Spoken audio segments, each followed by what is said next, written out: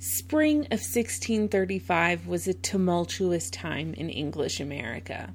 At the same time as Massachusetts settlers were preparing to stand off with the king on the subject of a royally appointed governor, Puritans in Virginia deposed their own governor and fomented violent confrontation with neighboring Marylanders. You're listening to the American History Podcast with Sarah Tungsalvola, the show exploring who we are and why by tracing American history from the 17th century to the 20th. 2 weeks after the seizure of the Longtail, William Claiborne sent an armed pinnace called the Cockatrice, with a crew of 14 people led by Lieutenant Warren, to go to St. Mary's and demand the return of his pinnace. He also instructed them to seize whatever vessels they could which belonged to the Maryland government in retaliation for the seizure. Calvert, however, was prepared for a clash, and so he sent Captain Cornwallis with 2 armed pinnaces, the St. Margaret and the St. Helen, up the Pocomoke River to force the Cockatrice to stand down. The ships saw each other and slowly inched towards each other, each side waiting for the other to make the first move. When they were within range, Warren's soldiers opened fire, instantly killing one Marylander named William Ashmore and injuring several others. Cornwallis's men returned the fire, killing 3 of Claiborne's crew, including Warren, after which the rest of the men surrendered, and Cornwallis took his prisoners and their ship back to St. Mary's. 4 days later, in Virginia, members of Matthew's faction presented Governor Harvey with a list of grievances, and his support of Maryland was at the top of the list. They said that he had reduced Virginia to a great strait by complying with the Marylanders, so far that between them and himself, all places of corn were shut up from them, and no means was left to relieve their wants without transgressing his commands, which was very dangerous for any to attempt. Now, this was at the very least a bit melodramatic, and Harvey was absolutely furious. He tried to have 3 of the rebels arrested and demanded that they be tried under martial law, but the council backed the rebels. In the confrontation, Harvey shoved one of the council members and said he'd arrest him on suspicion of treason to the king, but John Udy responded, "And the like to you, sir." They forced Harvey into his seat, surrounded him with 50 musketeers, and told him that they planned to send him back to England to answer complaints against him. At first he refused, but with no real hope of keeping his position, he agreed to go back to England 2 days later. And in his place, the council elected John West governor. John West was, of course, the brother of Lord Delaware and Francis West, the former Jamestown governor and one of Claiborne's strongest supporters. The only person from Harvey's faction who remained in a position of any authority whatsoever was Richard Kemp, who remained the colony's secretary. And Claiborne kept sending traders up the Potomac, and the Marylanders kept driving them away. And a couple weeks after the first shootout, the Marylanders nearly captured another pinnace. Shots were fired, and a couple of people were injured, but no one was killed, and the ship's captain, Philip Taylor, escaped at the last minute and returned to Virginia. Given later allusions to Kent Island behavior, it seems likely that Taylor's vessel was joined at the last minute by another armed pinnace which helped it escape. Now, whether or not Claiborne had a legitimate claim to Kent Island, he had at this point attacked colonists with a patent from the king, and he hadn't been successful in forcing Calvert to back down. The attack had been a gamble, and it was an unsuccessful one, so he fled to Virginia's sympathetic government for protection. But Calvert knew that he was dealing with an existential struggle for his colony, So he sent commissioners to Jamestown to demand that Claiborne be turned over for punishment as a rebel and a traitor. Instead, the new government sent Claiborne to England, where they said he could have a fairer trial. They did, however, send commissioners to Maryland to establish the peace. Failing to establish the peace at this point would have been a lose-lose proposition for both colonies. Maryland was still too weak to effectively defend itself from Virginia, and neither colony could deal with the PR fallout of more conflict. For the next year and a half, the battle would be fought in the courts of England, so both colonies wanted to show themselves to be the wronged party and the reasonable party, not the aggressor. So, West agreed not to challenge Maryland's patent anymore, and Calvert agreed to leave the Kent Islanders alone until the issue was settled. And fought in the courts of England it was. The Privy Council ordered both parties to be examined before the Attorney General, and as Harvey pled his case, Maryland was part of his argument. He said that the day he agreed to help Maryland was one of the happiest of his life, but it is to be feared that they intend no less than the subjection of Maryland, for whilst I was aboard the ship and ready to depart the colony, there arrived William Claiborne from the Isle of Kent with news of a hostile encounter twixt some of his people and those of Maryland. Meanwhile, West assured the council that Virginia had only done what it needed to protect itself, and it had never intended to infringe on Baltimore's grant. And to represent Maryland, Jerome Hawley returned to England to justify Cornwallis's conduct in the skirmish, as well as to address rumors which were starting to circulate about Maryland. Some people said that Maryland had only been planted with the purpose of establishing the Romish religion. And another rumor was that one of Winter's servants had declared it lawful and ineritorious to kill a heretic king. The tendency to plots and regicide was certainly a stereotype people held of Catholics at this time, but it also needs to be noted that this was an accusation about the Winter's servant, with 2 Winters having been involved in the gunpowder plot. So you can see the kind of intensity that this debate was provoking, both between future royalists and future parliamentarians, as well as against Catholics in a colony which had tried its best to allow a refuge for Catholicism while avoiding presenting the image of being an overtly Catholic colony. And as part of this first round of arguments in England, under interrogation, Hawley was forced to admit that Mass was celebrated publicly in Maryland.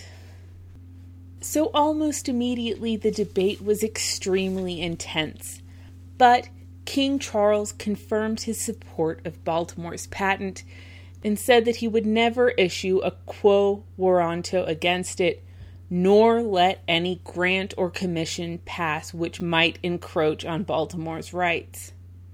He also ordered that Harvey be sent back to Virginia, though this didn't actually happen for a year or 2. In the meantime, West continued as acting governor. Life back in Maryland was relatively calm, though. They traded, planted, built, and grew. Baltimore was continuously working to attract settlers and clergy for the colony, publishing pamphlets advertising the attractions of the area, and giving advice to people considering moving there.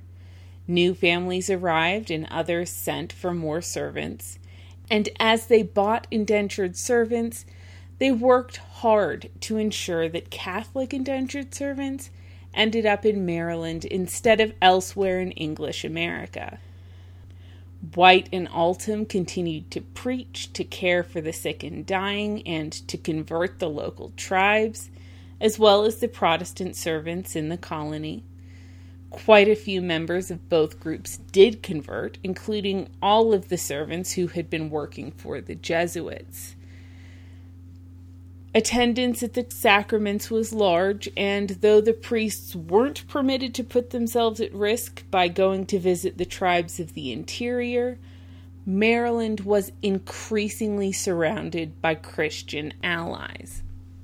One of the new arrivals was a man named John Lugar, who was a college friend of Baltimore's from Oxford, and who was a former Anglican minister who had turned Catholic. He did, however, keep a lot of his Protestant ideals, such as the importance of reading the Bible and minimizing emphasis on the Pope. There's even some evidence that he went back to Protestantism later, but at the very least, he was the most Protestant-leaning a Catholic could be, and he became one of the leading officials of the colony. In 1636, the local Yoamacos left, and the settlers were given sole possession of St. Mary's and the surrounding land. They finally divided the land and town into lots according to Baltimore's instructions, so the settlement took its final form. The people on Kent Island continued to do their own thing, and John Cotton and a man named Hamden each visited from New England for about 6 months each. Claiborne continued to collect rent from the Kent Islanders, and Clobbery and Company continued to send them provisions and men. But at the end of the year, they sent a man to replace Claiborne. In December, George Evelyn arrived at Kent Island with a power of attorney and orders to send Claiborne back to England to explain his behavior and adjust his accounts. Claiborne's management hadn't been profitable for the company, and they suspected that he had been dealing with them dishonestly. They also sent a new accountant named John Harriet, but he died almost immediately after arriving. Evelyn was actually Maryland settler Thomas Young's nephew. His father had been a member of the Virginia Company, and his brother had settled in Virginia a few years before. And he also knew the Calverts pretty well, though he didn't have a particularly high regard for them, considering them unintelligent, unsophisticated, and provincial. When Evelyn arrived at Kent Island, he only knew Clobbery and Company's side of the story, and that relied almost exclusively on Claiborne's description of events. Evelyn was also well aware of his own inexperience, so for the first few weeks he simply yielded to Claiborne as his superior. He didn't bring up the power of attorney, and instead acted as Claiborne's subordinate as he learned about the area. A few weeks after arriving, though, he went to St. Mary's to announce his arrival to Calvert, and there he found the governor pleasant, but firm regarding Maryland's territorial rights. Calvert showed him all relevant paperwork to substantiate his claims, and this was the first time that Evelyn had ever heard Baltimore's side of the story, and he was pretty convinced by it. He acknowledged Baltimore's rights to the area, and then he returned to Kent Island and announced that he was now in charge and would be taking over. This was a shocking reversal. Claiborne asked that Evelyn agree not to give any part of Kent Island to the Marylanders, and not to remove any servants from the area, but Evelyn responded that he was in charge and that wasn't open to negotiation. Then he showed Claiborne his power of attorney for the first time, and Claiborne knew that he could do nothing but leave Kent Island unconditionally in Evelyn's hands, and that's exactly what he did less than a week later. Evelyn then traveled to Jamestown and showed his power of attorney to West and the Virginia Council, and after a few weeks there, he returned to Kent Island and started governing, allying strongly with Calvert. He even sold cloth to Calvert, which Calvert used to buy corn from the Susquehannocks, an action which Claiborne's faction complained made it more difficult for the Kent Islanders to get food. Then he began to dismantle the settlement, preparing to move it to a better location within Maryland, and sending some of its trading goods to Virginia. Claiborne's supporters complained that Evelyn had turned the island into a wasteland. At least for the time being, Claiborne had been ousted from Kent Island, though, so he bought land from the Indians at a place called Palmer's Island. But Palmer's Island was again within the Maryland patent area. And this is the thing about Claiborne. At some points in this story, you can definitely see where his position might have possibly been somewhat reasonable. But then he does something like this. There's no good reason for Claiborne to have bought an island within Maryland at this point in the story. And to make matters worse, he then returned to England and wrote a petition to the king. In his petition, he listed his own grievances, including accusing Baltimore's officers of having violently assaulted his pinnaces and killed his men. Then he asked for Baltimore to be restrained from interfering with his trade. And then he asked for his own patent. And this patent would have given him the entire Chesapeake Bay and the entire length of the Susquehanna River in essentially an 800-mile-long stretch of the best land in North America, and a stretch of land which would have divided the Crown's possessions in two, while giving Claiborne 3/4 of Baltimore's territory. Now, the only way that this patent would possibly have been granted would have been if the people issuing it misunderstood what Claiborne was asking for because of their own meager geographic knowledge. And in fact, the patent was written in a fairly confusing way. The king referred the petition to the Lords Commissioners for Plantations, and the Lords Commissioners investigated Claiborne's grievances and ruled that the land in question belonged to Baltimore and that no trade could be carried on there without his consent. And they said that there was no cause for relief with regard to the violence that Claiborne complained about. And they didn't even bother addressing the land request. So this was a thorough defeat for Claiborne. There was some talk that Virginia was preparing to get a new trading company which it would use to oppose Maryland, though. So back in the Chesapeake, Governor Calvert went to Virginia to discuss the situation with Kemp. Kemp told Calvert that he would do what he could to oppose the company and support Maryland, but their meeting was interrupted by news that Maryland settlers had been attacked by Nanticokes, and Calvert needed to get home to address the situation. After the settlers had been protected, Calvert, Hawley, and Lugar signed a proclamation declaring that Kent Island must be brought into line.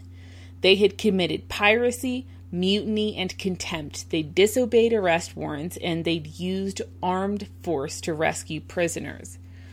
Worst of all, Marylanders suspected that Kent Islanders were conspiring with the Susquehannocks and Nanticokes to help drive the Marylanders out.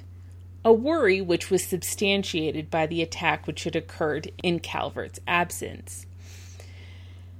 To protect Maryland, if Kent Island wouldn't submit, Maryland would impose martial law, and it would execute people who refused to submit to its government. They also attainted Claiborne and prepared to confiscate his property. So step one in taking over Kent Island, Calvert wrote to its residents, promising to give them amnesty for past offenses if they agreed to submit to Baltimore, and saying that if they submitted, he'd even allow them to elect their own commander.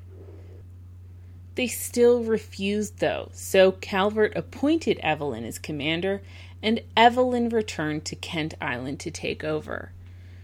It wasn't long before resistance turned violent, and Evelyn told Calvert he'd need military support to restore order. So, Calvert sent Cornwallis to lead a 20-man armed force to push the island into submission and arrest the 3 leading troublemakers, Thomas Smith, Edward Beckler, and John Butler. That expedition was stopped by bad weather, but when the weather abated, Calvert himself led the next force. With Calvert's armed backup, Evelyn assembled the Kent Islanders and read his commission to them, as well as the Maryland Charter. And as he stood before them, Butler demanded to know whether Evelyn was an agent for Clobbery and Company or for the Marylanders, and Evelyn replied that he was an agent for both.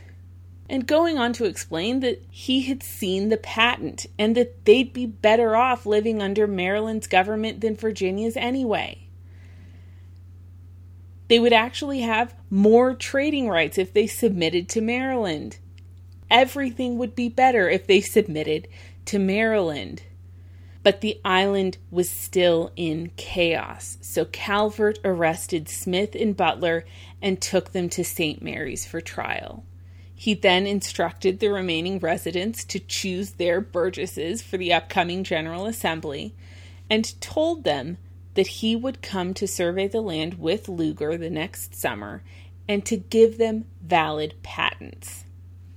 He then dismantled Clobbery and Company's post, sending the equipment and servants either back to England or to Virginia, and to help with this, he contracted a man named Richard Ingle. You may want to remember that name. When he returned to St. Mary's, Calvert left 3 people to act as conservators of peace on the island, authorizing them to hold courts leet for the minor cases and to issue warrants for major ones. Then they went to Palmer's Island, dismantled Claiborne's settlement, and replaced it with a fort, which they called Fort Conquest. After this, Claiborne got a grant in the Bahamas within the Providence Island Company's patent for Rich Island, named for the family of the Earl of Warwick. All this out of the way, it was finally time for the meeting of the Second General Assembly, with fewer than 20 people present, 2 representatives for each of the 400s, 2 for Kent Island, plus 3 councilors and the governor, and a couple of assorted other people. At this point in time, some of the shorter indentured servant terms had started to expire, so the colony's voting population had begun to increase. The servants, which were now getting their freedom, were largely the younger sons of good families, and there were also craftsmen whose presence in the colony was so strongly valued that they ended up with more favorable conditions and bigger land allotments than most settlers. None of this actually mattered much at this assembly, though, because the first order of business at the assembly was for Calvert to announce that Baltimore had rejected the laws passed by the colonists at the first assembly because all laws were to originate with him, and the colonists were only granted veto power. By the terms of the charter, and this is 100% true, legislation was supposed to originate with the Lord Proprietor. The charter said that the Lord Proprietor was to pass the laws with the assent of the colonists, not the other way round. So, in accordance with the charter, Baltimore had sent his own list of laws to be presented at the Second Assembly. Now, this dispute is actually extremely interesting because it's the first instance of a debate which is essentially unique to Maryland, but which will pop up occasionally throughout our discussion of Maryland's early history. The thing is, like New England, Maryland was created on an idealistic or ideological, depending on how you look at it, framework. And New England had had conflicts about exactly how far it wanted to take its ideology. But unlike New England, which wanted to sever itself from tradition, Maryland actually wanted to hearken back to old traditions, not just in terms of Catholicism, though that was an issue, but also in terms of the structure of society itself. What Baltimore had was a borderline feudal charter, and that did come with its benefits. Benefits which had attracted quite a few people to Maryland in the first place. Non-indentured servants could enjoy a higher degree of personal liberty and autonomy in Maryland than anywhere else in the English-speaking world, but that came with institutions and practices which were pretty much anachronistic in the eyes of most Englishmen. The idea of going back to a system in which Baltimore was above them in the same way that the king was above them, just to a lesser degree, was rather shocking in the eyes of even the most anti-parliamentarian, pro-royalist 17th century Englishmen. It hadn't even occurred to the colonists that they might be in a system in which they didn't have the power to draft laws. And you can also see a little bit of that in the approach of Lugar to Catholicism. He might have been drawn to Catholicism, but he still retained his belief in reading the Bible and distancing himself from the Pope. But at the assembly, the issue was political, and for the next week or more, the assembly debated. Some members asked how the colony would be governed if both the assembly and Baltimore kept rejecting each other's laws, and others said that they would simply live under English common law until the issue was settled. Calvert evidently took a neutral position, acknowledging that he felt that laws should originate with the people, but emphasizing that the laws sent over were extremely reasonable. And in addition, there was a more practical issue at stake.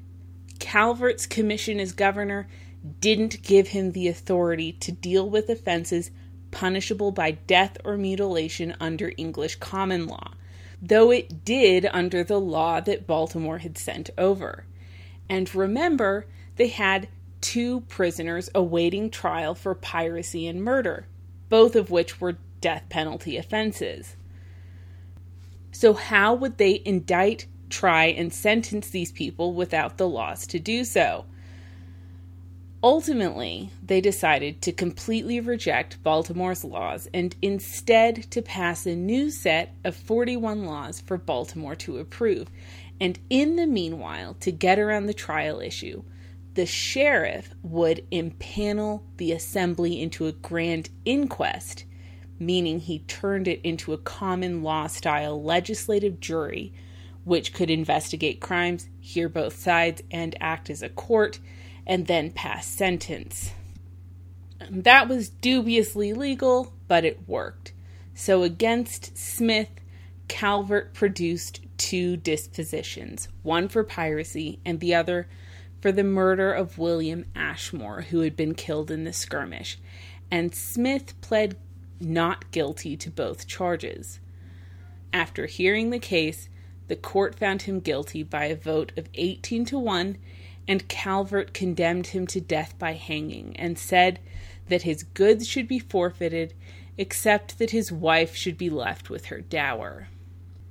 After the sentence was passed, Smith demanded the benefit of clergy, which would have protected him from the court's condemnation, and Calvert replied that there was no such privilege for a man accused of piracy, and that if he had wanted the benefit of the clergy, he needed to demand it before judgment, not after. Smith then petitioned Baltimore for a pardon, but Calvert let him go. He had wanted to stop Kent Island resistance and establish Baltimore's authority, and he had effectively done that. He also didn't need to be killing people when his court was only dubiously legal. So he released Smith and also let Butler off with a warning, saying that he'd be punished if he continued his opposition. After this, the assembly adjourned, as Calvert awaited further instructions from England. Thanks for listening. If you have any opinions, thoughts, or theories about anything we've discussed in the show, I'd love to hear from you either on Facebook or Twitter. And you can find those links at the website AmericanHistoryPodcast.net, as well as links to first-hand accounts and things. See you next week.